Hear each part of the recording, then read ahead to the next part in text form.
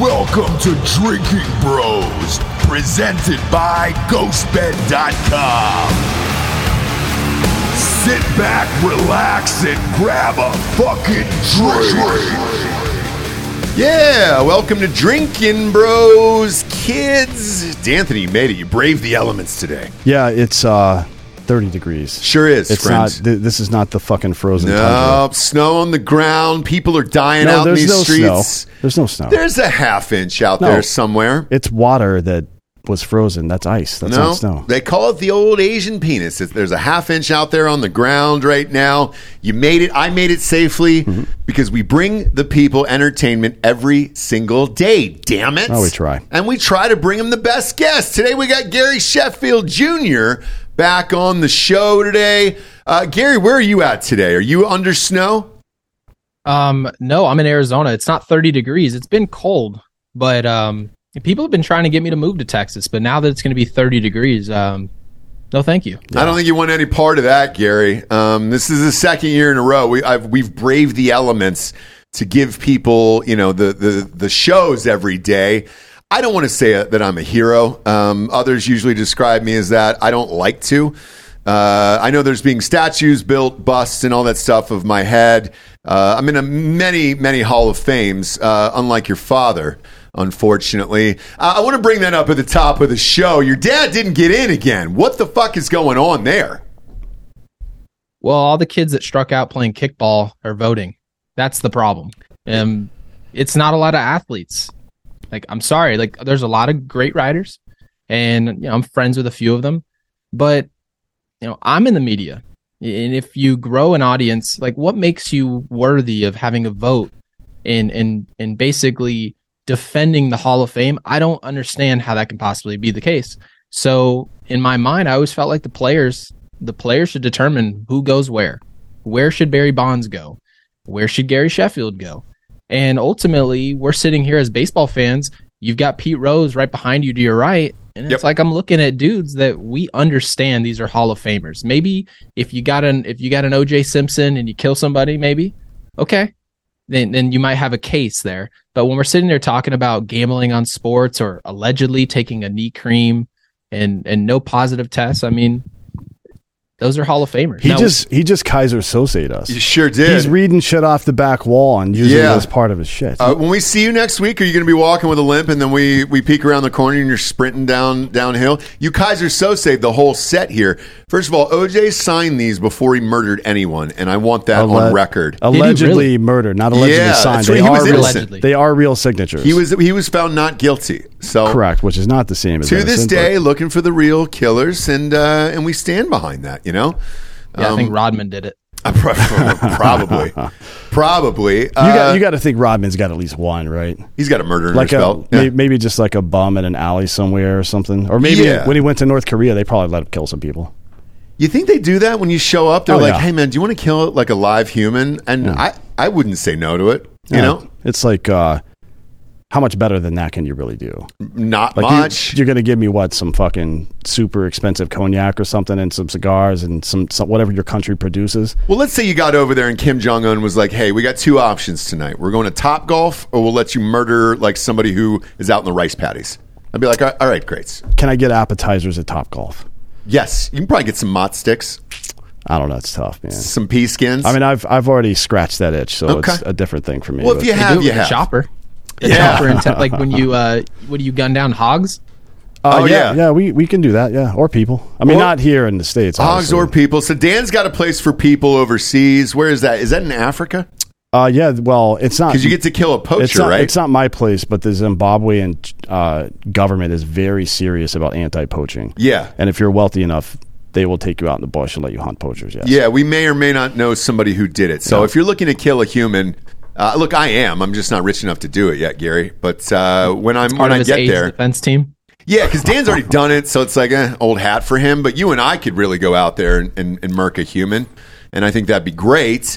But back to your father. Look, speaking of homeless people, shit. If you had to give one person a baseball bat and say, hey, you got one swing to kill a human or knock their head clean off their body, I'd give it to your dad. Yeah. That's the hardest swing I've ever seen in my entire life. The bat speed is incredible, man. I wish he had played in the StatCast era just to see how fast it was. Yeah. Yep. But I've seen him play numerous times. Look, I'm from Atlanta, obviously a huge Braves fan, moved to Los Angeles.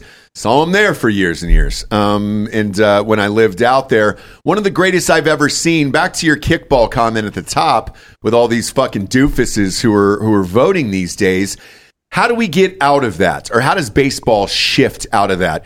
Because it's hurting the sport. When I saw Scott Rowland pop up at the bottom of the scroll on ESPN the other day, I did a spit take in my bed. I was like, that can't be a real thing. And sure enough, it is. How do we get these old fucking clowns out of there and get some players in there, or guys like you, to start voting? Well, it's really just change of policy, because like human beings have shown, when you give them too much power, they start getting comfortable. They start doing really what they want to do. And ultimately, when you give a bunch of nerds the power to create a Hall of Fame, you're not going to get the best baseball players alive in the Hall of Fame. I mean, you just listed it right there. Scott Rowland. I'm 29 years old. Yeah, I wasn't old enough maybe to completely understand what was going on in his baseball career, but I was old enough to understand, okay, we're not coming to this game lining up to see Scott Rowland. Right. I feel like that's very simple. It's understandable for just about anybody. If you go to a basketball game, a football game, if you're not going to that game to see that player, unless they're like an offensive lineman, those guys in the trenches, but baseball doesn't really have that. There's no holder in baseball. There's no no guy that's really not getting credit in the game of baseball. Those Hall of Famers should be household names. And when we're sitting there talking about Scott Rowland, we're talking about a guy who was very good for a long time. In my mind, that's not what the Hall of Fame was supposed to be. The Hall of Fame was supposed to be the guy where you watch him go 3 for 4 and you said, holy fuck, who's that guy? Yeah. I would encourage you to YouTube Scott Rowland defensive highlights. Sure, yeah. Defensively, he's great. What do you win? 8 Gold Gloves, hey, I think? Man, that's the only reason Ozzie Smith's in the Hall of Fame. It's not his bat. Who? Ozzie Smith. Oh. He didn't get in there off his bat. It's true. And there's guys that are rare like that, but was he the greatest fielder of all time to overcome his shitty offensive stats? He was very good offensively. I think Scott Rowland is the second best defensive third baseman ever to Brooks Robinson. Statistically speaking, I think is so yeah. But again, that era in the 90s, people didn't get in. There's no other. I mean, look, he wasn't a defensive specialist. But how many home runs did he have? Three something? 335 or something like that. Which is a really good amount. Yeah. But for a third baseman? Yeah. That's really good for a third base. Third base is, I think, the least represented position in the Hall of Fame. When I think of third base, I think of Chipper Jones, I think of Mike Schmidt, I think of guys like that. Yeah. George Brett. Those were bombers, dude. I would probably put Scott Rowland as a top 10 third baseman in baseball history. Okay. That's probably do you put right. Scott Rowland? Yeah, do you put Scott Rowland ahead of any of those guys you just named? No. Nor Adrian Beltre. Oh yeah, right. But Adrian Beltre is up there too defensively. I think he's third to Rowland. Yeah, but it's the stuff with your dad is weird. Let's do an actual comparison between different positions, but people that were up for the vote this year that don't have any of the other ancillary bullshit going on. Because people will say that Sheffield, the reason he's not in is because of the Mitchell report, which, by the way, the people that conducted that report have said under oath multiple times that just because your name's on there doesn't mean you actually did anything. Yeah, right? and forgive me for asking, because I don't know the Mitchell report as well, Gary. What was in that report allegedly that they said your father did?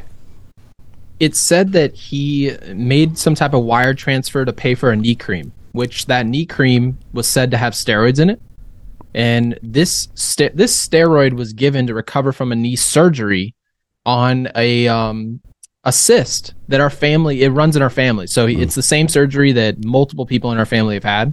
So when he had this in the off season of 2000, of course, my dad, I'd always known him to be, vigilant in the weight room.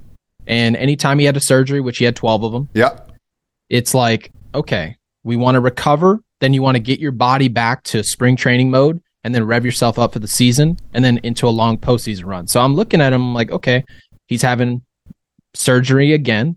And he was back on his feet, pretty quick. And anytime somebody really implies that you're a steroid user and we're sitting there talking about knee cream, they're hardly ever talking about a cream to recover from surgery. They're implying that you're taking an anabolic steroid, something where you flew down to Miami, took a shot in the ass, and changed your body composition to the point where you're an alien. Yeah. And we saw that. Yeah, like did we catch Barry Bonds taking steroids? No.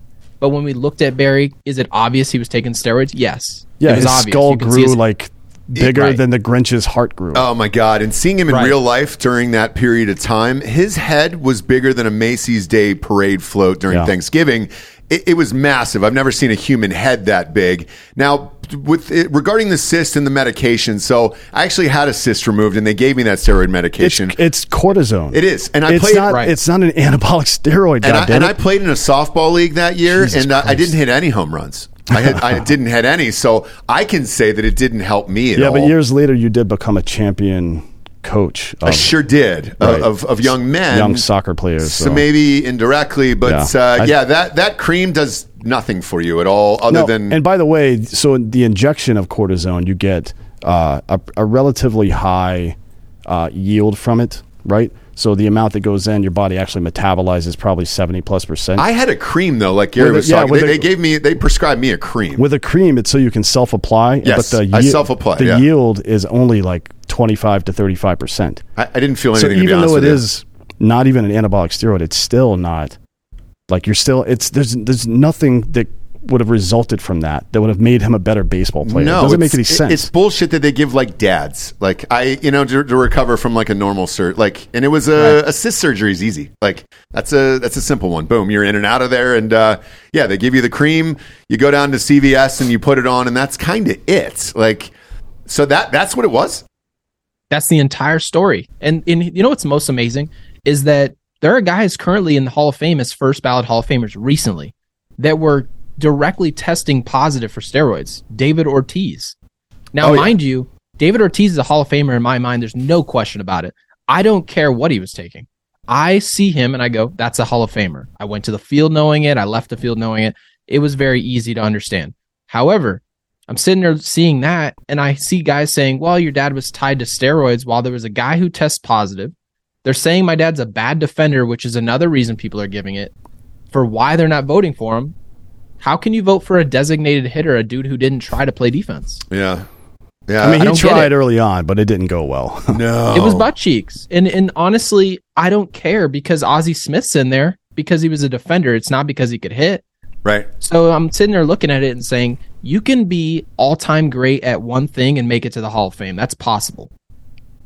Yeah, and that's what I Dave agree. Ortiz did. I agree. And as far as Scott Rowland is concerned, by the way, Bob, yes, I do think he should be in. Yeah, I just don't but want if you're not that, but if you're looking at the list that was ahead of him, because I look at the order going in where it's like, all right, yes, Scott Rowland should have gotten. It's like the NBA Hall of Fame. Like all those guys fucking get in, and you're like, all right, great. They were all great players, and you understand. Yeah, no, it's just a mess. Yes. Like I'm just saying, like Scott Rowland doesn't deserve to catch strays because I think he is. I agree. 100% a Hall of Famer, but not ahead of these guys. No, like he's at the last of that line where you're like, all right, great. I tweeted about. I guess it was the same day that the vote went down or the vote was public. About the difference between Scott Rowland and Andrew Jones, right? Very comparable players, although I don't know why Rowland gets points for being less good, but for longer, right? Because Andrew Jones' peak is he's the best center fielder ever, right? Not defensively. Yeah. Yes. Like Willie Mays, if you add 660 home runs, a lot of home runs. Yeah, and he 3,000 hits, all that stuff. So overall, Willie Mays is better, but defensively, he's the best at the most difficult premier position on the field ever. And he's also the only player under oath on a stand to admit that he had a threesome with multiple strippers in Atlanta, and I don't think he gets a lot of credit for that either. Well, that's probably why his kid's such a stud, because he's firing off fucking rockets. You know what I mean? Oh, yeah. His kid's a stud, too. He actually got drafted by the Diamondbacks organization, I believe. So you might be seeing him pretty soon. But there's been... just from the numbers, like Andrew Jones, what do you have? 430-something home runs? 434, I think? Yeah, 434. Yeah. It's he doesn't do well in like the more analytic stuff on offense because he was not very good at getting on base. Right. Yeah. But the slugging is there, obviously, and the production in terms of RBIs and stuff. Good RBI. Yeah, he was a good at bat guy, and I don't remember. I'd have to look back at the old tweet, but he's way ahead of even like Willie Mays and some of the best defensive center fielders ever in defensive WAR and defensive runs saved. I'm talking about like 20 or 30 up to 50 ahead of, I think he's 50 ahead of the third place or fourth place guy. Yeah. So it's not even close. Plus he hit 434 home runs. Yeah. And there's no weird drama. I mean, it's all bullshit with your dad, with Chef, but it's like there's nothing about Jones like that. So what the fuck? Yeah. Where's the angle? I don't like, know. Where's the angle for why he's not there? I don't get it. I guess it could be the Gold Club, dude. It could be that Gold Club testimony. People claim he fucking like fell off too hard, too fast, or something like that. But like, fuck that. I But mean, he was playing at like 17 years old. Yeah, he for the came up at Braves. 19, hit 2 home runs in Yankee Stadium in October. Yep. I was at that World Series, yeah. And he was legendary. I don't think we won that year. Yeah. We lost. No, we definitely lost. We God won the first damn 2 it. games and then fucking shit the bed. But yeah, back to Chef. 500 home runs, 509 I think is the number. 28 people in the history of baseball. Yep. There have been 21,000 human beings who have played in Major League Baseball since its inception. 28 of them have hit 500 home runs, and all of them are in the Hall of Fame except for dudes from the 90s. Yeah. And I mean, all the counting stats are there. 1,600 RBIs, 1,600 runs. Like, I mean, 250 stolen bases isn't anything to sneeze at when you compile it with all the other stuff. And on the defensive note, by the way, I don't fucking buy that. Like, he wasn't amazing, but he was good, and his arm was insane. He had a rocket arm, dude. So Anyone who played Slugfest knew he had a cannon. yeah, I mean, he had a fucking cannon, dude. Yeah, back to those numbers, by the way. 1,676 RBI and 1,171 strikes. He had 2,689 hits. And he had only 1,171 strikeouts. He had 500 more RBI than strikeouts. Well, yeah, that is extremely rare for anybody in the modern era. You can't look at any guys like that anymore. And in real life, again, because I've seen your father play so many times in real life, like he did not have the appearance of any of those steroid guys at all. Right. He was, physically fit, but there was nothing bloated or big, or he didn't have a huge head or any of that stuff. I mean, he always had a massive dip in, which was admirable, especially as a kid growing up from Georgia. I mean, he was going half a can in his lip, and that was amazing too. And he doesn't get credit for that. But I asked him to stop, and he did. Did you really? I told him, yeah. Well, as soon as he retired, I was like, because that was around the time when Gwynn passed away. And oh yeah. And when Tony Gwynn passed away, I was like, Dad, this can't be the case. Like this can't happen, because I already knew right off the rip, because you have to keep in mind, like all the John Heymans, all those writers, I always knew that it was going to be a fit to get him in the Hall of Fame. So I knew you have got to be alive. Like we're talking, you got to be here 15, 20, 30 years after your retirement. That's just the case. Yeah. And it's proving to be true. John Heyman and all these dudes are scratching and clawing to make sure that they're not the ones who put him into the Hall of Fame. And it's more so about relationships that he failed to make with some of these writers than it is about his baseball career and any of his stats. It's funny. We did a show earlier this morning about the Oscars and how it's the same bullshit. It's like a political campaign, essentially. Right. And you got to appease all these fucking people. You know who they are. Right. We all know who they are. And most of them are out of touch with society and all that other shit. So he's got an uphill climb. Hopefully this all changes one day. Baseball needs it. I mean, why not just have good PR, for Christ's sakes? It just doesn't make any sense to me. Yeah, like in 10 years, are people who are just getting into baseball for the first time going to look back and just see nobody in the Hall of Fame from the 90s and 2000s? Pretty much. I mean, that's stupid. Pretty make any much. sense. But we can flip out of that. I want to talk to you about Outkick. Man, I was pretty shocked when I saw that they had got bought out by Fox. To me, Outkick had kind of sneaked up on everybody, and then all of a sudden, boom, there was this huge acquisition, and then Clay Travis was taking over all of the slots across America for Rush Limbaugh. That's a massive deal. Right. What was that like when you heard about that, and did you even know that was going down at the time? Yeah, we knew it just because like you're talking big money. That's the thing. Anytime someone's bought out, that's usually the goal of everyone's, like a lot of people's, shows, whether it's a YouTube show, podcast, it's when do we get purchased and by who? And obviously, like I've seen Barstool get purchased and I'm sitting there looking at them get bought out. I'm like, they've changed a lot. Like Barstool's actually changed a lot. For the better or worse, Gary? In my opinion, for the worse. Okay. And how so?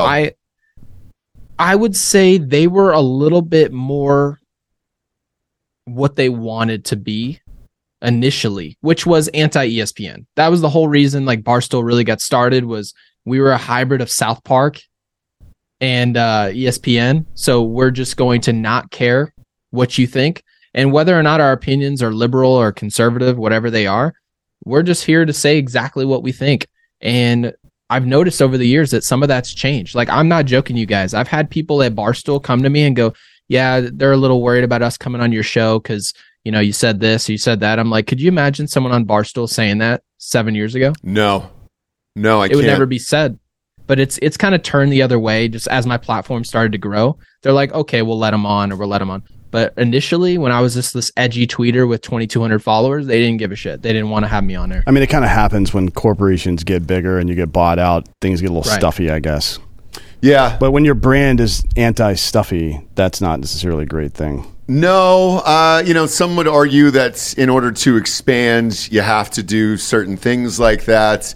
Yeah, there's a really good book on that, actually, a marketing book called Traction. If you haven't read it and you're in the audience and you have a small business, you should read it, because it's like the general idea is you make a lot of noise in the beginning, and then you learn some lessons, you get seen, then you start to refine and improve your product and blah, blah, blah, right? It's just the whole getting the big stone wheel moving and keeping it moving. Yeah. Because we're looking at, last night it happened to a buddy of ours. Yeah. His company got bought out, and he's one of the edgiest companies I know. It's the edgiest company I've ever Jesus seen. Christ. It's Assholes Live Forever. It's Kirill. Yeah, it's Kirill. So, man, he's going to have to change some stuff. They're not going to put Assholes Live Forever in a mall, probably. He was honest about it. But it'll be Alf, if I had to guess. Oh, really? Probably, right? Yeah. I haven't talked to him about it yet, but I assume that's what it's going to be. He announced they do have to do a name change. Yeah, he did, yeah. That makes sense. You can't walk around with assholes on your shirt if kids are looking at it. They almost didn't let me on my American flight. I understand it's just for the logo, though. Like, the merch will still be super fucked up. No, I understand the logo that. Will just be but as far as like what Giorgio's wearing today,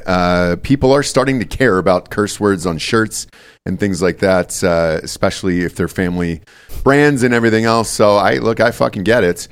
We are not owned by anybody, so we don't have to do that shit. But for you personally, what was the change like for you at Outkick? Because Fox is a massive corporation. No change for me. They honestly didn't bother me. I'm surprised by that. I always thought, okay, well, we're bought out. Now it's like I worked for Fox News. And of course, like everyone always says that conservatives are anti-cancel culture. That's also bullshit. Not true. It's, if you say something that, because I want to disagree with everybody. That's my mentality. Anytime I walk in the room, I try to challenge thought. That's the way I've always been. And, of course, you don't always make friends that way. But sometimes I'll walk in and say the way we're doing things just doesn't work. And, maybe you'll get reached out to by Fox Business. So far, I haven't, which is nice. And I always thought, if, let's say, Ron DeSantis does something I don't like and I say something about it, are they going to bitch? We'll see. And so far, they've been pretty good. So I got to give them credit. Okay, that's cool. That's good to hear, at least, because you always wonder, and we get that question a lot from our audience of like, hey, what happens when your media company gets bought out? We've had a couple offers over the years. One was owned another company that was owned by Warner Media. And once they started going down the laundry list of protocols, it was before COVID had really got started, and they were like mass testing every day, testing for all employees, all that other shit. And it was like, oh boy, that's not going to happen. Yeah, luckily, we were able to head that off at the pass. But you look at some of the rest of it, and you're like, well, shit, is this worth it? Is it not worth it to have your own opinions and everything else? So far, so good. But we're also self-financed, and nobody's written a check that big. to dangle in front of us. So There's no amount of money somebody could dangle in front of me to make me compromise my principles. I don't care about money. Money is just what you can buy with it. And to be honest, society's going to collapse anyways. So all of my skills are in survival. yeah, Right. Do you think society's going to collapse anytime soon? No, but back to I his don't either. point about he wouldn't like collapse any of this for money. I feel like I do just about anything for money except that. Mhm. I'm going to be honest with you guys. Like I'm not going to sit up here on the mic and pretend that I have this moral compass that's legendary. I'm going into the Heaven Hall of Fame. It's not happening. But when someone's going to say, hey, Gary, I'll write you a check for $10 million. You start a golf channel, no cursing. Everything is, hey, we're here to have a good time. I wouldn't do it. And that's just because I feel like I'm happy. I'm happy just saying what I want to say. It pisses a lot of people off, but I'd rather people hate me for what I actually think. Well, how aggressive are your opinions these days? Do you go hard politically and socially with things that are happening out in the world? Like, for instance, over the weekend, I was really shocked at the response by this Tyree Nichols case. That happens once the video got released. I thought for sure Memphis was going to burn to the ground, and nothing happened. It seemed like the media wasn't happy with it, and then the latest was yesterday.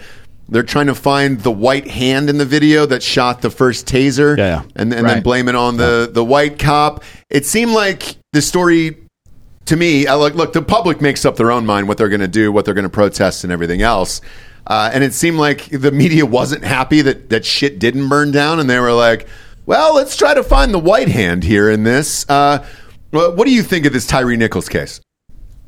Well, I always felt like if it's not going to be this Nichols case, it'll be the next one. So it's always, I mean, we saw the situations happen during COVID, and we're like, all right, everyone's posting black squares. How can we make black people as useful as possible? How can we get white people to feel like they now have to be a part of this? To the point where make black people as useful as possible without actually doing anything to help them. Yes, of course. Yeah, and it's all about just making them feel like, you know, this is it. Like this is happening, and a lot of people were pressured into it, and even people I know who have been disagreeing with this type of rhetoric for years, they were really like forced with all the black squares. So, you know, as time's gone on and it ended up being a big nothing burger, now situations like this happen, and I'm looking at it, I'm like, okay, I'm not even going to comment on it, because at this point, why am I even commenting on this shit? If someone wants to ask me, I have no problem answering it. In my opinion on it is, 5 white guys had a ton of power, which, you know, there's a lot of power in being a police officer, and they abused the power. So I'm sitting there looking at it, and I'm like, I don't really think this is a race issue. I think this is a couple pieces of shit had a lot of power and did something with it. I mean, people murder people every day. These are human beings, just like police officers, also human beings. And when you don't have things that check people, they're going to exercise their right to be a piece of shit sometimes. And that's just what I've understood about the police force, is that 99.9% of them are awesome. Like, usually if I go in somewhere and I see a police officer that looks like he's having a long day, maybe you'll buy him a cup of coffee, whatever it is. No police shooting is going to change the way I view the majority of the police force. I don't care what's shown to me.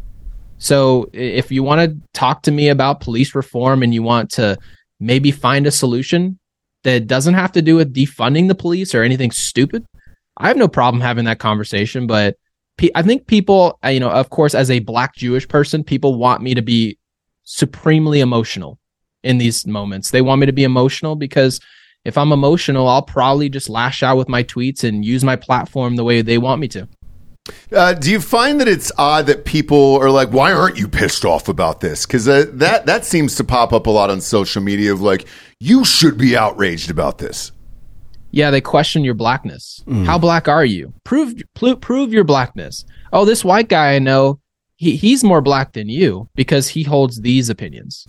Well, it kind of just goes to show that we'll bully anybody into believing what we believe. And I'm cool with a bunch of people disagreeing with me, which is why you'll never see me on Twitter calling somebody a racist bigot that says, I mean, it doesn't matter who they are, I've never done it.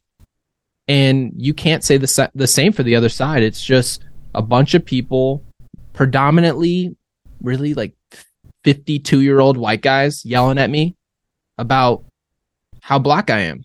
And that's social media for you. Yeah. Yeah, it's either that or middle-aged white women at comedy shows. Yeah. Trying to like, hey, you know what? That was a joke. That was a joke, So- yeah. And we're there, but Believe it or not, this isn't real. it seems like the media wants to stoke a race war, and I don't really understand why. Because, by the way, your comments on the police, I 100% agree. There's shitty white people, there's shitty black people, and they're either police officers or shitty at their other jobs. We've had shitty sound engineers, white and black, over the years for this show. And it's like, I don't really care what your race is. Are you just good at your job? Right. And that's it. And I have the same stance with you as police officers. Why does the media care so much? For clicks, Trump's gone now. They got to do something. Trump's not on Twitter, and they don't have a subscription to Truth Social. So they have to fill 24 fucking hours of news a day. I guess. We talked about this when he lost the election. Like, when Trump goes away, these fucking MSNBC and CNN are going to tank. CNN had their worst week ever last week. The lowest rating in 9 years. Yeah, after struggling for the last year now, they had their lowest point last week. So it's like not getting any better for those guys. They don't have a show over 400,000 viewers, by the way. Did you know that, Gary? I didn't know that, but I don't really know anybody other than the airports that watch CNN. Me neither. What do they call those? Walk-bys, Walk-bys, I think. yeah. Where they're just on in the airports. Look, my prediction was that they were going to have to switch to comedians for the late night shows and things like that for that primetime slot. And I think that's kind of all it is. Or try to pick off guys like you who are interesting and willing to have conversations on both sides. Has any other major media outlet reached out to you about a gig like that? No, a couple agencies have reached out and they've talked to people like DraftKings and all that, but ultimately it's really difficult because, if you're not pushing forward, massive numbers like Joe Rogan, it's tough to find those, heavy hitters that are going to get you paid just for showing up and then being yourself. There are not too many people that we can name where they're doing that. And so you got to push the numbers first. And, that's a big part of the process for me is just, putting my head down, building a show, making appearances, which everyone can relate to that's in the podcasting game. So, if for me, it's like, how, do you, early on, I was like, do I change? Because people aren't going to question my change. If you end up changing, they're going to be like, well, we're glad he changed. If you speak well, you have some pretty good opinions. Like, for the most part, you're going to make it. But you guys knew this when you started this podcast. You guys are not some, you don't have to be drinking bros. You could have been like the happy bros. And instead of Dennis Rodman and all those dudes, you could have like a Steve Nash jersey and maybe a Shaquille O'Neal and Magic Johnson. And you guys would have, somebody with the numbers that you guys push. I see your guys' Instagram stuff and I'm sitting there looking at it and I'm like, I see so many people who take absolutely no risk in the podcasting and TV game being rewarded with all these members, like they're backed by these humongous corporations. Yeah.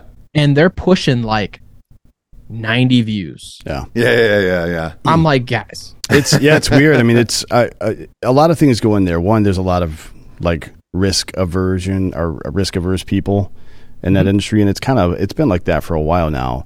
But it's also, they don't understand any of this. It's all old people that have no fucking clue what they're doing. Yeah, like honestly, because we have conversations with people about this stuff sometimes, and they're like, "Yeah, fucking, we're gonna do a brand deal with this guy." I'm like, "So his audience is 10,000 people, and you're gonna give him a brand deal for $100,000?" Yeah. That's fucking crazy. Yeah, it's crazy. Like, you should never do that. It's crazy. And I will say this. We've had, because with the numbers, we've been top 50, in the world comedy-wise, I think for 7 consecutive years now at this point. And there was a call that was made, and we can out the company. Who gives a shit? It was Wondery. And our CFO had a conversation about an acquisition from Wondery, and the Wondery people were so fucking offended that this call even took place. They were like, "Yeah, we know who they are. We're not buying out those goddamn guys." Like, And it was pretty laughable, but I was like, dude, there's a million shows on your network that don't have even a third of these numbers right now. So you should have seen my call with MLB Network. Oh, how was that? My God. Yeah. Okay, so first off, of course they almost have to talk to me because I'm junior. So they're like, we'll hop on the call. And for me, I'm not trying to get in any rooms based on my name. I am who I am, and I try to be nice to absolutely everybody. And of course my dad tries to, he'll bring me in a room, talk to certain people, and I walk in and I'm like, "Hey, great to meet you. I'm Gary." And I kid you not, a couple of these people from MLB Network can walk up to me and go, "Hey man, I love your Twitter account. Awesome stuff. Like I show my family your stuff. It's hilarious. We have a laugh." Now, mind you, these are people I'm well aware. I pay close attention to my Twitter account. That's really my domain right now. No clicks, no retweets from these people. Yep. And one of the people who is like a producer from MLB Network walks up and goes, "Oh yeah, you're the one you're pretty wild on Twitter. Yeah, you're pretty wild on Twitter." And I kid you not, this was the driving force for why they couldn't hire me. They said it right to my face. Yeah. Gary, you've been on our show before. We got some sponsors that put this shit wagon on the air. First and foremost, ghostbed.com/drinking bros. New year, new you, new mattress. Damn it. If you don't have a ghost bed mattress, what the squeef are you waiting on? Squeef's not a real word, but it sounds good.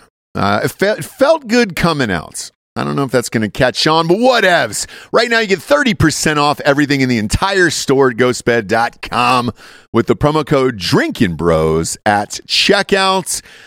You can peruse the entire catalog over there. Oh, it's nice. The sheets are amazing. The cover's amazing. They've got a weighted blanket over there. The adjustable base is the best.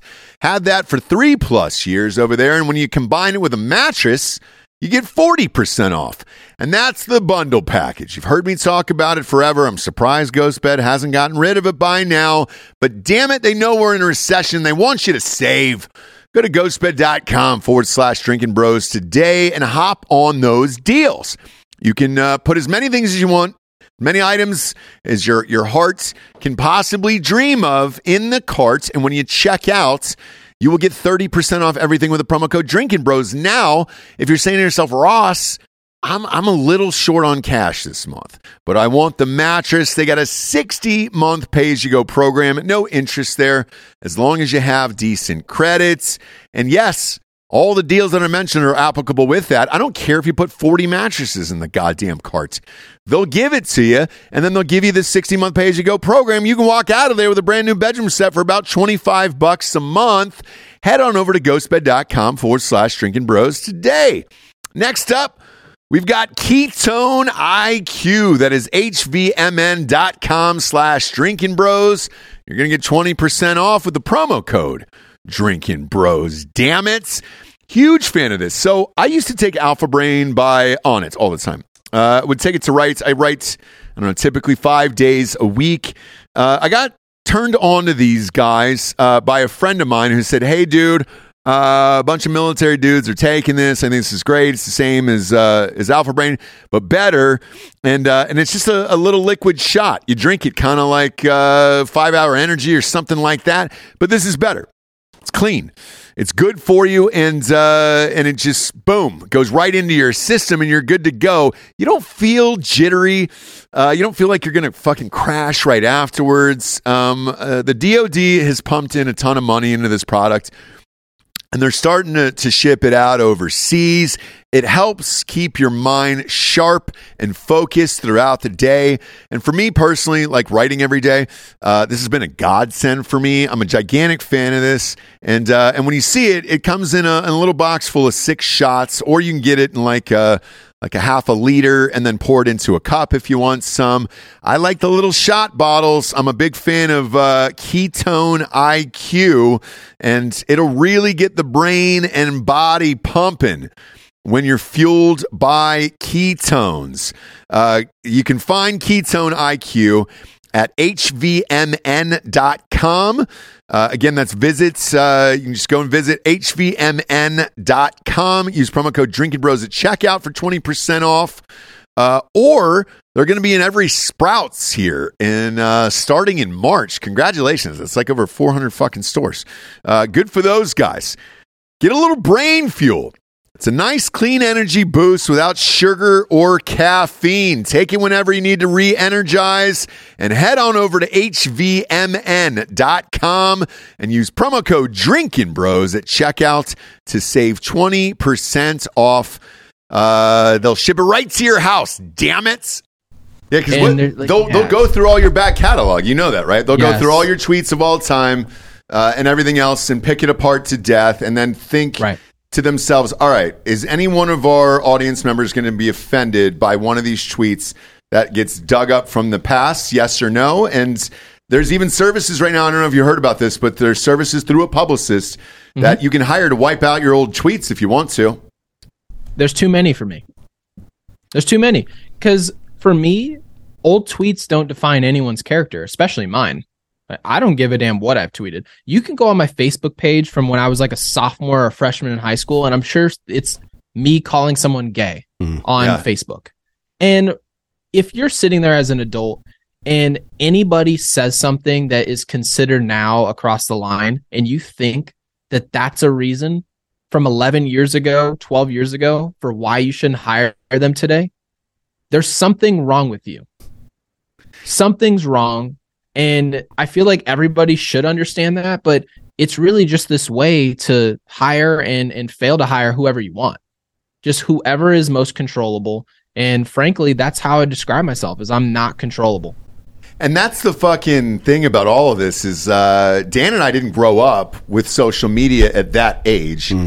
God only knows. I mean, shit, I was already doing stand-up at 16. I was saying horrific shit at 16 years old. If I had access to social media back then, it would have been worse. I mean, holy shit. Yeah, if social media had existed when I was in the Army, I would be in jail right now. Yeah.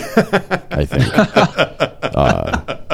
For war crimes or some shit. Wouldn't everybody in the military be posting pictures of like, look at this fucking guy I just murked? I remember sometime around 2006, Corps, 18th Airborne Corps, which is in charge of 3rd ID and 82nd Airborne and some others, they sent out this letters like, hey, you need to write down your social media handles on this paper and give it back to us. And I was like, I'm not doing that. Really? Oh, yeah. Yeah. And everything was still pretty rudimentary back then, right? Okay. But fuck that. Yeah, that's wild. Oh, yeah. Well, they probably had the right idea, to be honest. Oh, yes. Of course they did. But for you, Gary, I mean, dude, you're a young dude. So, like, going back to what you were saying at 18, 19 years old or whatever, like, holy shit. Because we all change, hopefully, or evolve, so much over the years that you're like, all right, cool. I could see maybe somebody would be pissed off by that or whatever. But, if you need to get it scrubbed, we got a guy. We haven't scrubbed our shit, but we do have a guy. Oh, I appreciate that. And here's the funny thing. It's just a matter of language. It's not like I did anything. That's the thing, is a lot of these folks, they didn't really do anything. It's just you said something that's a matter of language that changed over time. Because I'm telling you right now, there's probably 50 things I've already said on this show today that will be illegal in 2040. Oh, yeah. Yeah. That's the way it is. Gary, you can't wear white hats as a black man. You're trying to look more white than what you are. You're wearing a golf hat, you look more white than what you are. Everything changes, and we don't know how it's going to change. And what am I supposed to wipe this show too? I'm personally, what I would rather do is I would just rather leave it and let someone not hire me and just accept that they're willing to fail to hire someone based on something that happened 11 years ago because someone called their friend, a fag. Yeah. It happened to our friend Kelly Stewart. Yep. She goes by Kelly in Vegas on Twitter and shit, but she's actually at Barstool now. She's Barstool now. But she was hired by ESPN. I think it was for Daily Wager. Daily Wager, yeah. And then they found an old tweet. What was the word? I don't remember, but it was 2012 when it happened, so who cares? I think it was fag, and I think she was talking to another dude who had called her out over something, bet or something like that, or gay or something like that, and they fired her right before she was about to go on air, and it took a couple years for it to get cleaned up as far as like her career wise, and then she went over to Barstool, and now she's crushing it over there, and doesn't nobody cares. Yeah, but I think a lot of this stuff. Some of it I think will switch, where you look back and you'll be like, who really gives a shit, But some of it will remain in place. Now, for me, when I'm looking at you on this screen, I just think, as a handsome man, the white hat makes your black face pop more. Yeah. But that's me. You know what I'm saying? Thank you. I appreciate it. Part of that's the lighting. I think I might look a little red, but I did not get the dark skin. My dad's dark skin. It didn't happen for me. Yes. But I live in Arizona. So. As a white man, though, if we wear whites, it makes us washed out, and we're already washed out as is. You know who you look like over there? Me you personally, look like Jason Sudeikis. Ted Lasso. Yeah, you are a soccer coach. I am an elite soccer coach for my children's teams. I do have that in common. But I now looking at myself in the monitor. Yeah, this is a very Ted Lasso-ish look, and I'm about to go and defend my title with my child's team here in about a month. So I appreciate that compliment. Speaking of which, did your dad coach you growing up at all? No, so I was an only child with my mom. So my dad was always on the road, and I was not. Like, he was really not in the picture for me. It was the visitations and all that. So, of course, whoever's in your life, like my grandpa, like those are the people who really raised me. But as I've gotten older, and of course, me and my dad are both heavily into golf. Now we talk all the time. So all that time that we really didn't spend together, we've kind of made up for it on the back end. That's cool. Golf certainly does it.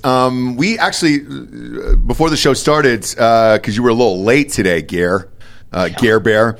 No, I was able to do the golf picks show with Dirty Dan and his Delco picks here. He's pretty good at picking winners there. Has your dad ever played in Pebble? Because that's coming up this weekend. We were talking about how hard it is to qualify for it. No, he's never played there. He's played pretty much everywhere. There's a course. I don't know if you guys have played it. It's in Scottsdale. It's called Silverleaf. It's this private club. Most incredible golf course. When I tell you guys, you get on that golf course, you'll want to move there. So Brian Urlacher's our co-host on the NFL show. Where does Urlacher play every day?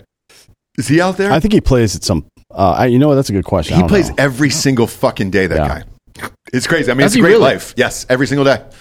Every single day. Yeah, we'll link you guys up next week so you can fucking play with him sometime because he's really into it. For sure. And I know he goes, I think he plays the same course every fucking day. Probably, yeah. I'm sure it's somewhere around his house. Yeah. His wife doesn't let him get too far away. I wouldn't either. I think he's playing like Troon. Troon? Oh, Troon North. Yeah, it's a great course. Okay. Yeah. Ton of great golf courses out there. Have you been to the Phoenix Open? Shit gets wild on 16. Did you ever go to 16 there in Rage?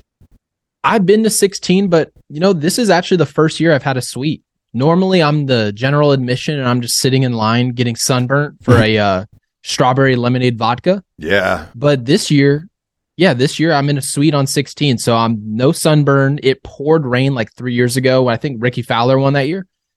I was just sitting there, phone broke. So it's always a great experience. And of course, with the Super Bowl being here the same weekend, it is going to be a shit show in the best of ways. It is. We're going. Saturday is the day we're going out there. Which day are you going?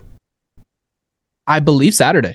Oh, shit. All right. So we have a suite on 17 at the Cove. And I heard that's the classy one with the top shelf booze for guys like us. But we'll pop on over there.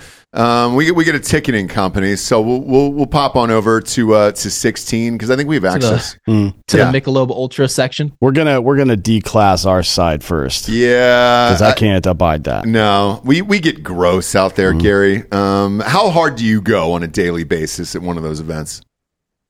Not hard at all. I'm not actually a heavy drinker. I'm more of a competitive gambler when it comes to golf. Like, we do skins, all that stuff, and it gets heated. Yeah, because there's no cheating, there's no PGA rules, like we are intense. And all my friends are pretty athletic. We all played in college or were in the minor leagues or professional. So they're pretty good at baseball and they're pretty good at golf. So ultimately, it's been amazing. What do you shoot? What's your handicap? Like a 9. Oh, shit. That's not bad at all. That's better than me. Yeah. I can't hit the ball straight at all. I actually play like I'm handicapped. I'm about as good as Greg Abbott on a course. Shout out to the Texas governor in the wheelchair. That's how good I am at golf, which is not very. I think I would say 96, like an old 96er. You know, that's probably what I'm good for, and that's about it. I would never qualify for one of those pro-ams. I'm not sure I could even finish a round. Like I've only because you would be out balls. I've only gone to Top Golf, and I've played like 2 holes, I think, on a golf course once in my life. So I used to go to Ohio State. We would play drunk in college, but it was more for shits and gigs. And there's an easier one. It's Scarlet and Gray are the 2 courses there, and we would play the easier one because I was terrible at golf. Yeah, terrible. I'm a terrible golfer, but COVID ruined golf. I'm really good at getting drunk, and so I'll be doing that on Saturday and hanging out throughout the day. How wild does it get? Are we expecting people puking on the course? Like I heard it. Like we saw the streaker that one year. Right. How bad is it? What I would say is that where you guys are going to be, which is obviously like in a suite area, should be okay. But if you mingle anywhere outside in GA, you're going to see naked people, porta potties, and just a total overall shit show. Sounds yes, awesome. dude. It's That's very exactly happy, what I'm there very for. Happy Gilmore. Did you guys ever watch the movie Project X by chance? Oh, Love yeah. it. Yeah. Love it. Huge fan of Project X. It's like a Project X golf tournament. There we go. That's how I would describe it. Let's go. I'll be out in Gen Pop with the people. We got I'd say 2 of our producers are single, so they're going to go out in Gen Pop as well. Because I heard there's just a ton of ladies out there. I'll be with my wife. She's going to be their wing person there to rope them in. Are you single or married? I'm engaged. And congratulations. Thank you. Yeah, usually the GA is a lot of the refurbished buns. So those are a lot of the women that people don't want. But most of the good-looking women, it's like being at the club having a table. And some of the better-looking women will somehow, some way, no wristband at all, will just be up there.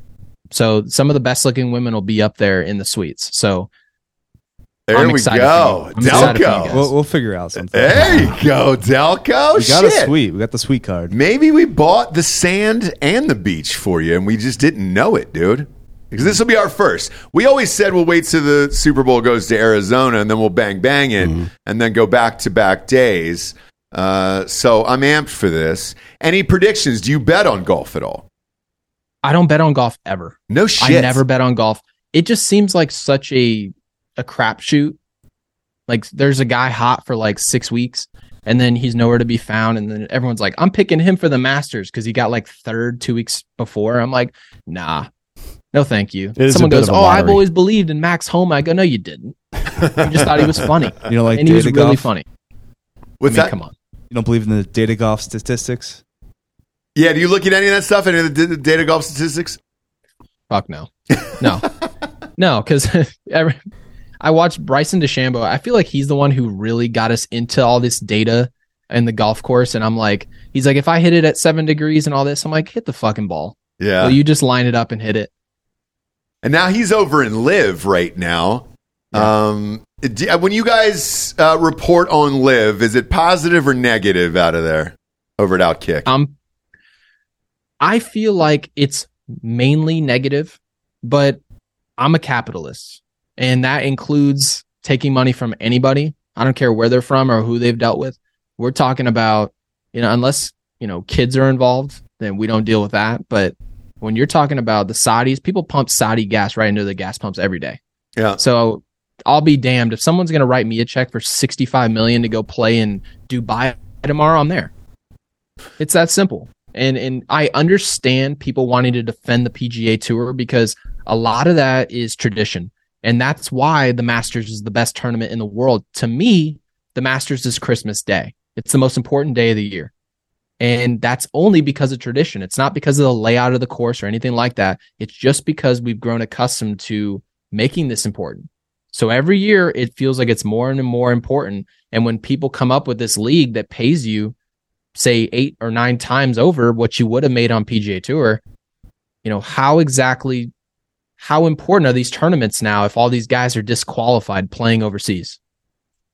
Yeah, my prediction this year, I think one of those live guys will actually end up winning a major, and then that's you're kind of going to be stuck in this argument back and forth. Cam Smith? Yeah, That's your only chance. I think Cam Smith, Dustin Johnson could do it. Cam's not. I don't think DJ can do it right now. Honestly, I feel he's playing terrible. Cam Smith, in my mind, is the dude.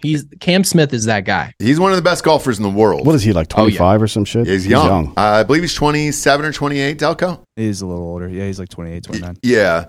But I think he could do it definitely. They said Phil Mickelson, I know he's old, but that he's went on some crazy health regimen and he's lost a bunch of weight. He does that every year.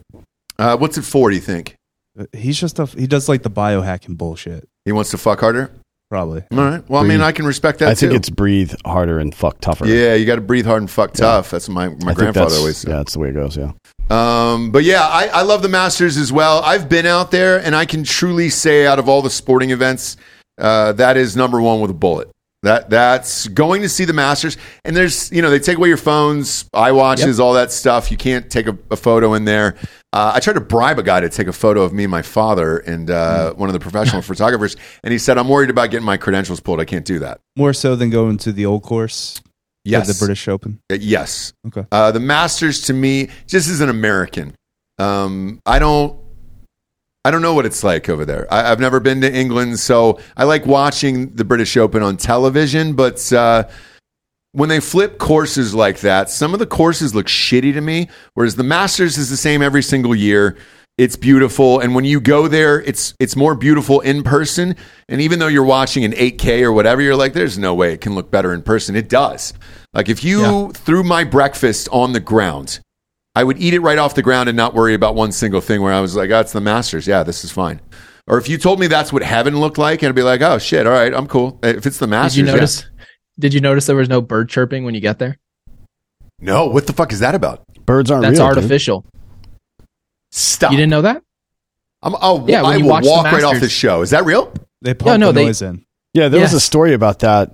I don't know who did it. Maybe I think it was Fox Sports. Actually, they did a story about it like in 2015 or something. You don't remember that? What? Yeah. No, dude. Yeah, they're pumping the noise. Yeah. Shit. Like now I got to go Falcons. back just to see. They don't want birds there because birds are government surveillance devices. They're not real. Right. Well, we all know that. So they'll be taking pictures the whole time. So they murdered all the birds, and now they just pump bird white noise into the fucking broadcast. That's they had to have that birds guy on 60 Minutes, the guy who created that Reddit thread. Oh, the birds aren't real guy? Yeah. Yeah. Do you know that, Gary? I didn't know that. My mom was on 60 Minutes. Was she really? What was she on there for? Mom, she was the first person, I believe it was like to make $1 million on eBay. Wow. What was she doing? Beanie Babies? No, so she was actually going to Nordstrom Rack. Her and my grandma and a couple of my aunts, they were going to Nordstrom Rack and they were buying stuff. And really what they would do is they'd build a relationship essentially with corporate at Nordstrom Rack and management. And they'd say, okay, when stuff comes in, let us know what's coming. We'll be there the minute it opens. They show up, clear the store out, and mark it up on eBay. No shit. Yeah. What a crazy idea. Because look, as a business owner, you want to sell out all your shit. And then you can make some cash on the side. That's wild. How long did it take her to make $1 million off of eBay? Honestly, it probably 4 years. Which is incredible because, you're talking about eBay is like essentially passive income. She was at home. I saw her every day. Yeah. So you're looking at $250,000 a year. That's not a bad gig at all. She was killing it. But once she went on 60 Minutes, when I tell you everybody got on there, it was a disaster after that. Why? What was the downfall there? Just exposure. Like everything, because, like you guys with a podcast, people are going to watch this podcast today and say, I'm going to start my podcast next weekend. Holy Me and my shit, buddy, yeah. we're funny. We're going to start a podcast. And eventually you have this oversaturated market and really only the people who are awesome are up to the top, like you guys. Yeah.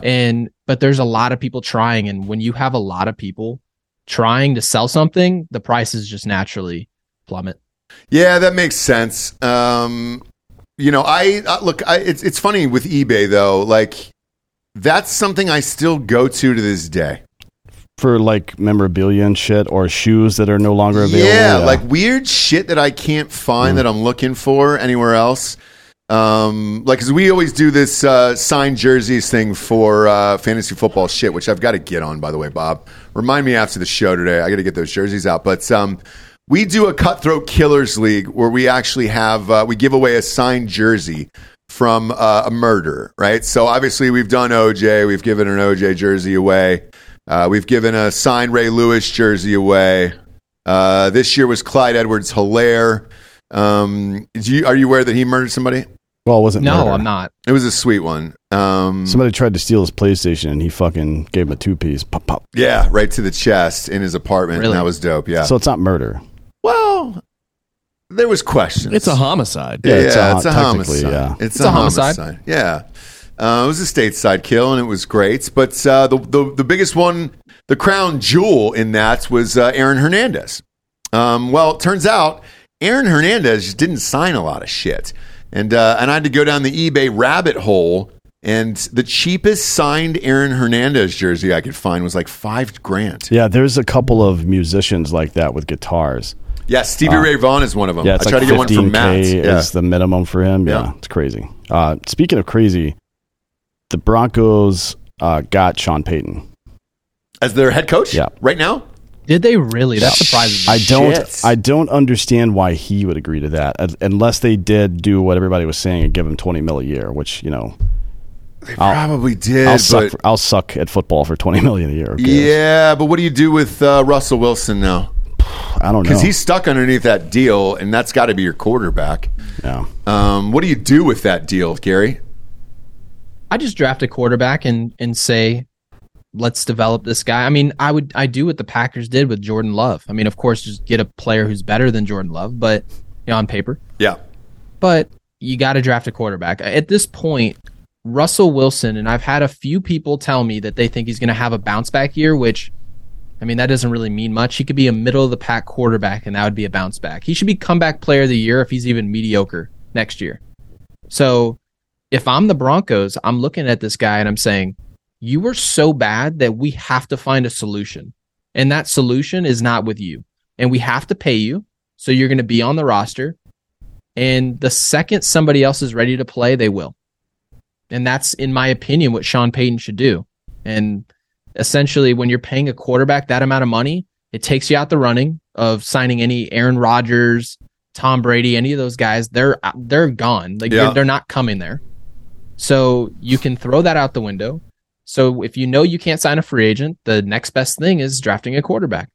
And that's unfortunate, but it is what it is. Well, you got to think they're probably going to try to pressure him into restructuring this offseason so they can get some help. I mean, they've got Latavius Murray, who's in his 30s, and Chase Edmond, who's going to be 27 by next season. That's their top two running backs. This is Denver. It's running back for the NFL. And those are two backups. Those aren't two starters there on that team. Both good players, but at this point, their careers especially are not starters. So they have Judy and Sutton. Those guys are good. But man, they got a good tight end. Yeah, they need a lot of help. So I'm reading this deal here that's just broke. Compensation. Okay, that makes more sense. That's just the deal, so they can get them. So they have to give up draft picks or some shit. No, so it's usually it's draft picks, right? Because that was established a couple years ago. But they've agreed to money instead of draft picks. That's perfect. Yeah. I mean, that's the best case scenario for Denver. I think that was probably the only case, right? Because they gave up all their draft picks to Seattle. I mean, it would have been 2028 probably before they would have been compensated. Yeah. Makes sense. And then breaking news here, 49ers D'Amico Ryans is over at the Texans. So he's been hired by the Texans. So there you have it. Everybody was probably waiting for this Peyton deal to drop before everybody else got hired. But you called this a month ago. You said the Broncos all along. I didn't think it was going to happen. It's just the money, though. I mean, it doesn't make sense any other way. Yeah. Strange. Well, that's not true. Jerry Jones decided to stick with Mike McCarthy. That's the other part at play here, right? Because if McCarthy would have been fired this week. Correct. Yep. Peyton gone would be there. coaching for the Cowboys now. Yeah. Which would have been a lot better situation for everybody involved, including the Cowboys. But life is imperfect. Sure is. It sure is. Do you follow politics a lot, Gary? I watch it, but I don't. I try to stay. I try not to be too involved, but I follow. Yeah. Yeah, because the reason I ask, obviously with Outkick headed over there, a lot of people thought with that deal with Fox that it would be like, all right, you guys would be ultra conservative on that side of the network. Was there any pressure at all to kind of inject politics in it? Because I felt like ESPN did that. Now, I don't know if that was a strategy on their side or just the anchors decided to do it, like Jameel Hill and those guys. Was there any conversations about that going forward for Outkick? I guess you could say we had conversation. Anything that doesn't have to do with politics, we're pretty much not writing it. Yeah, they're not going to let us. No shit. Yeah, that's just what it is. So the way it works for me now is I have to get my topics approved, and if it's not approved, then it's not written. And ultimately, that's why it's so attractive to start your own thing. And it used to be this point, I always had a dream where I was like, okay, I'm going to get behind a mic, I'm going to do a job, I'm going to understand what I'm talking about. And eventually ESPN is going to come calling and I'll be on the front desk. But what I learned over the years is you don't want those jobs. You really don't want those jobs. You would rather be in a position where, even if you're working at Fox or you're working at Outkick, when you have someone above you, you can't exactly do what you want to do. So, that's pretty much true anywhere you go. And is that the reason why it's not worth it at ESPN is because they kind of tell you what to say and do versus the money? I don't know, besides Stephen A. Smith, I don't know what the rest of those anchors get paid on a day-to-day basis. I mean, honestly, it's like bumpers when you're bowling. You think that you can go side to side, you can't. They don't let you. They don't let you. And some of those people, they have great personalities like Stephen A. Smith. I met him in person. He's an awesome dude. Mm-hmm. And he's got a lot to say in person that I'm like, if people only knew exactly how he really was, he's such a good dude. And it's minimized because they keep you in your lane and he doesn't have to. He shouldn't have to. And unfortunately, that's just corporate media. That's just what it's always been. And even people that started initially as someone like Barstool, which I used to read Barstool when they first launched. And I would go to it and say, I love South Park. I love people who tell me what they think and make jokes that are edgy and don't really care about the consequences because I already know they're good people. I know them well enough. And, eventually, when it gets corporate, that all changes because once you're corporate and so many eyeballs are on you, people are judging you for everything you're saying. If you say one thing, they're like, what do you mean by that? And it's like, we never assume the best of anybody anymore in the media. We just assume that if he tweeted, gay or anything like that in 2011, that he must be homophobic. Right. He must be anti-gay marriage or he must hate Christians, whatever the case is. We just draw conclusions. So, for me, it was, I've always, as soon as I really started getting older and into this community, I started to realize I don't want to be a part of anything corporate.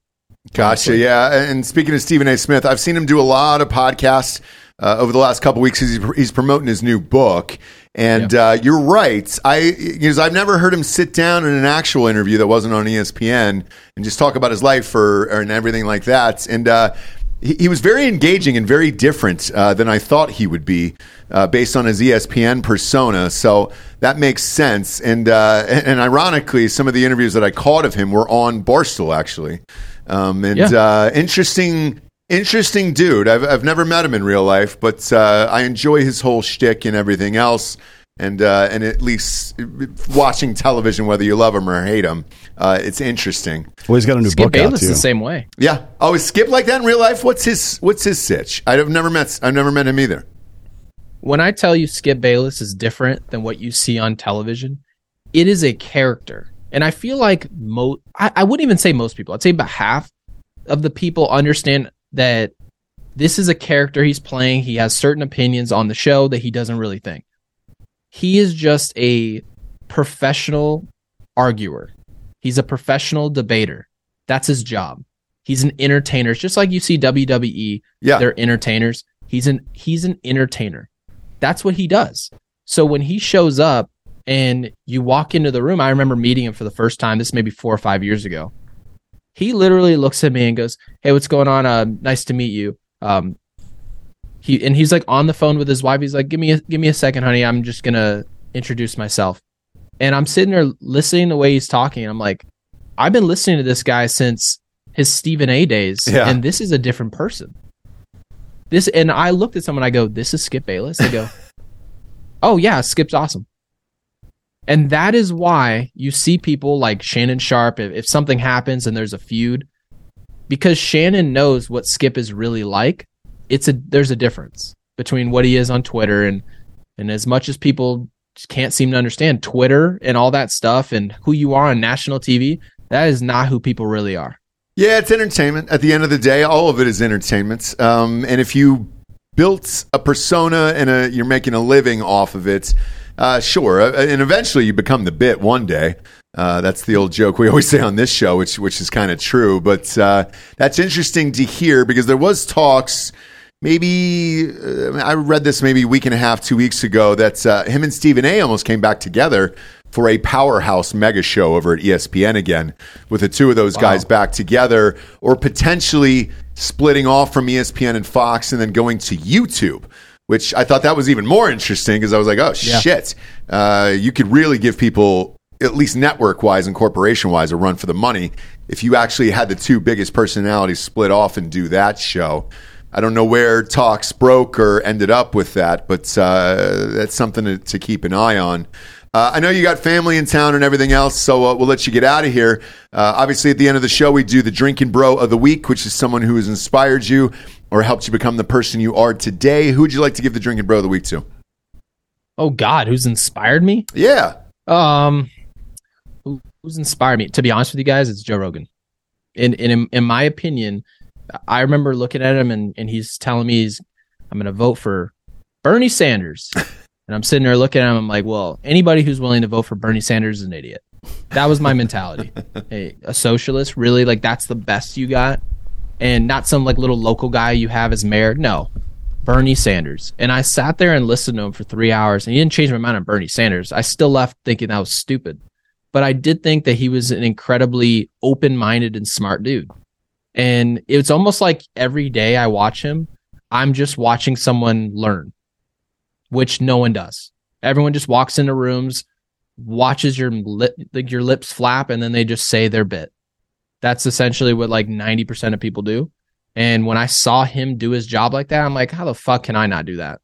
I can't maybe do it at his level, but I'm going to do it with that method and that mentality. So he, to me, is my biggest inspiration, of course, other than my parents, but professionally, he's the guy.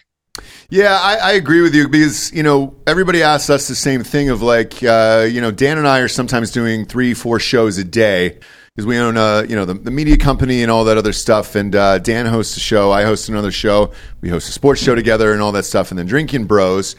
I think in podcasting, if you don't have a curious mind and want to learn and talk to different people every single day, then this job isn't for you. And it really is a job, and you have to be great at your craft.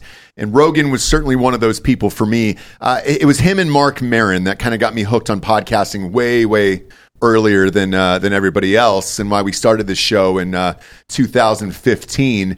And I agree with you, because here we are, I think Joe's been doing it for 12, 13 years now at this point. It's when did that show start? 2011? I think maybe 2009. Yeah. It might have been 2009. But with that, even with the Spotify deal and all the money he's got and all that shit, it's great.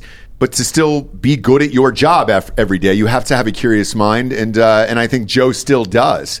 And it's evident by the people he has on, because he doesn't have like massive celebrities on as far as like actors or anything else. He only has people on the show that he finds interesting. So you never really know who it's going to be on a day-to-day basis. Yeah, no, that's definitely true. So yeah, the goal is to scratch and claw my way to the Joe Rogan podcast. Yeah. Look, and I'm going to shout out the hell out of you guys when we get there. Hell yeah, dude. Look, you're a young dude, man, and you got plenty of time to do it. Tell everybody where they can find your show and where to find you online. So I'm not launching my show until the actual start of the baseball season, but I'm actually starting a golf channel where we're going to mic up everything. That'll be on my YouTube shows, but you can follow me on Gary Sheffield Jr. on Twitter. Same thing on Instagram. And you'll find me in their comment section on Instagram as well. Yes. And we love to have you on. Your Twitter's wildly entertaining. You're a great guy, and shit, we'll see you in a week and a half here out in Arizona. Oh, yeah, and I can't wait to see you guys on 17. Don't get too wild until I get there. Oh, man. We'll see how it goes. No promises there. Yeah. No problem. If you see Dan doing a key bump of cocaine off of a 76-year-old man's pinky nail, you know shit hasn't really picked up yet. Yeah. Okay. Oh, there'll be plenty in Scottsdale. Oh, well, is there a chance of snow in that forecast? Please. It's going to be a blizzard. Well, it's snowing here, friends, and looking forward to it. We'll see you in a week and a half. Go to iTunes, rate the show a 5-star, and leave a quick review. Also, head on over to Spotify. It's just a 5-star, and then you can walk away. No review necessary. They're not there technology-wise yet. Gary Sheffield Jr., we appreciate you being here. For D'Anthony Holloway, I'm Ross Patterson.